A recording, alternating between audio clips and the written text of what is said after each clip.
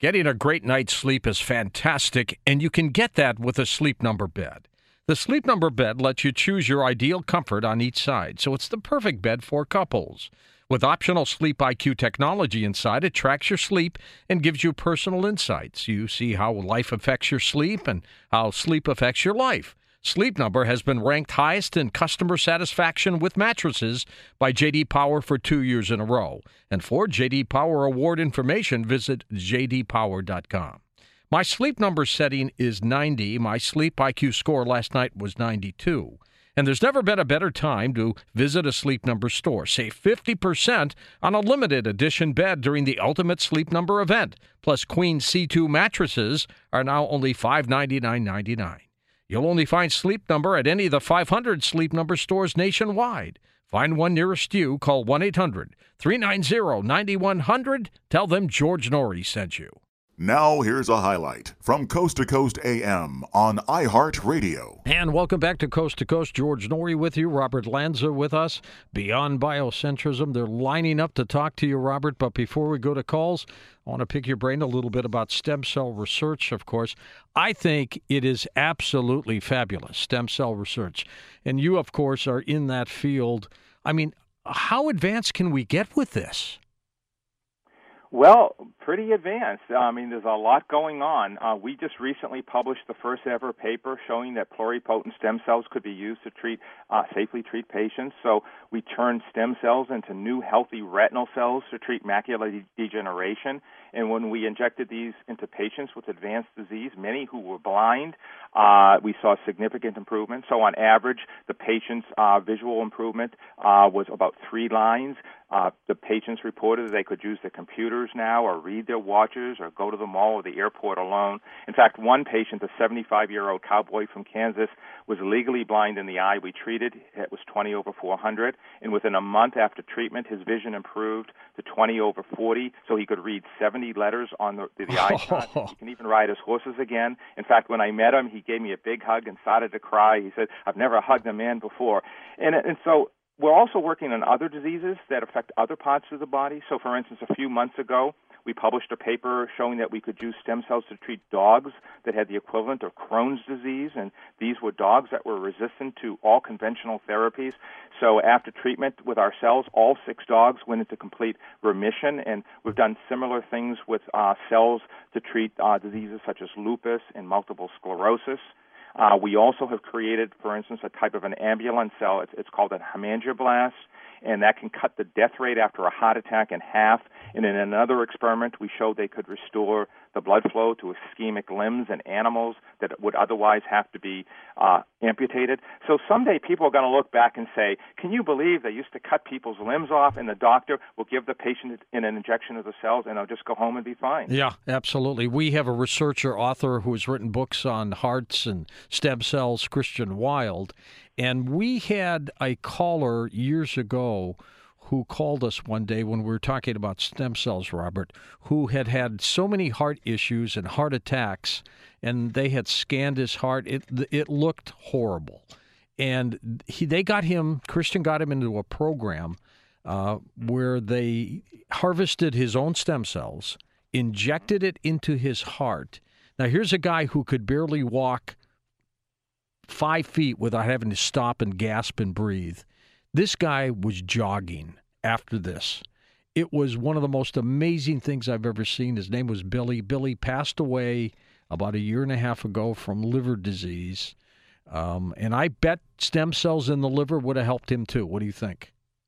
Absolutely. As a matter of fact, that's a very high priority. We've just, in fact, initiated collaborations with some of the top researchers in the world to treat liver disease and heart and kidney disease. And these are some of the biggest killers. And just a few years ago, I would have said there was nothing we could do to help these patients. But there's some new cutting-edge technologies that have changed everything. So for the first time in the history of medicine, we may be able to eventually help these patients. And we've put together this dream team of the top scientists in each of the areas. It's sort of like a Manhattan Project to try to develop these regenerative medicine therapies to treat the diseases you're talking about, heart disease and liver disease. And we're tapping into, some of the new scientific breakthroughs that, as I said, didn't even exist a few years ago. That's fantastic. Do you ever see the day where people would just get maybe an annual injection of stem cells without the cells having to be earmarked for a specific organ? Well, I had mentioned these ambulance cells, these hemangioblasts, and this is exactly what we found they did. When we injected these into animals that had damage to the retinal vasculature, we found that within 24 hours, when we labeled them, they had found their way to the damaged eye and started to repair it, whereas the untreated damaged eye, they didn't do anything. Even when we injected them right into the eye of the undamaged, they just sat there as sheets. But we also know those same cells in animals that were diabetic started to repair the damaged vasculature. And as you can imagine, people who have diabetes, all of these horrific secondary complications are microvascular in nature. These cells are smart. They're like nanoparticles, and they can home to the injured site on their own and fix it, whether it's maybe damaged heart tissue or again, vascular. Mm-hmm. And do the cells have to come from a certain region of the body, or do you just grab them out of the bone marrow, or what? This is what's really exciting. Bone marrow, we're working on bone marrow, and we actually have a type that we've created from our pluripotent stem cells, and indeed, these cells can, and we have shown that they've worked for lupus nephritis. We have animals that had multiple sclerosis that would have been paralyzed in a single injection of those cells, and the animals were jumping around in the cage normally. So again, there are many types of cells, but the cell I was talking about is almost a new paradigm. This is a cell type that doesn't actually even exist in the human body. It only existed transiently in the embryo before we were born, so we can actually create these in a Petri dish and creating a new cell that the adult body doesn't have that can, again, be sort of used like a nanoparticle to repair the adult damaged body. All right, let's take some calls here for you. As they line up, Robert, we'll go to Cliff in Bristol, Tennessee. Welcome to the program, Cliff. Go ahead. Hey, guys. Like you said, fascinating show. Oh, my gosh, yeah. From the late, great Leonard Nimoy, Dr. Spock, fascinating was his favorite word. And I think mine is amazing, but that's okay. Yeah, it's just unbelievable. Let's see, just a couple of things. Sure. Number one, I saw a video about, and first of all, I'm agnostic, okay? And I saw a video about the universe, how it's expanding. And they showed a visual demonstration of how the universe is expanding. I guess they can determine that by measuring the distance between galaxies. I don't know. I'm not a scientist. But anyway, and they showed that if it's expanding, if you put that in reverse, that video, that image, the galaxies, expanding from each other, you bring them in closer and closer and closer together. And you hear about the Big Bang Theory. What do you think about that? Well, I think that all that is what science is designed to do. It's to try to find out what's going on. So again, if you're talking to me on the phone right now, you're probably sitting on the chair in the United States, and if you follow the logic of that, the Earth itself is it's going around the sun, and we now know the sun goes around the Milky Way galaxy, which is just one galaxy, and all of these galaxies are expanding out.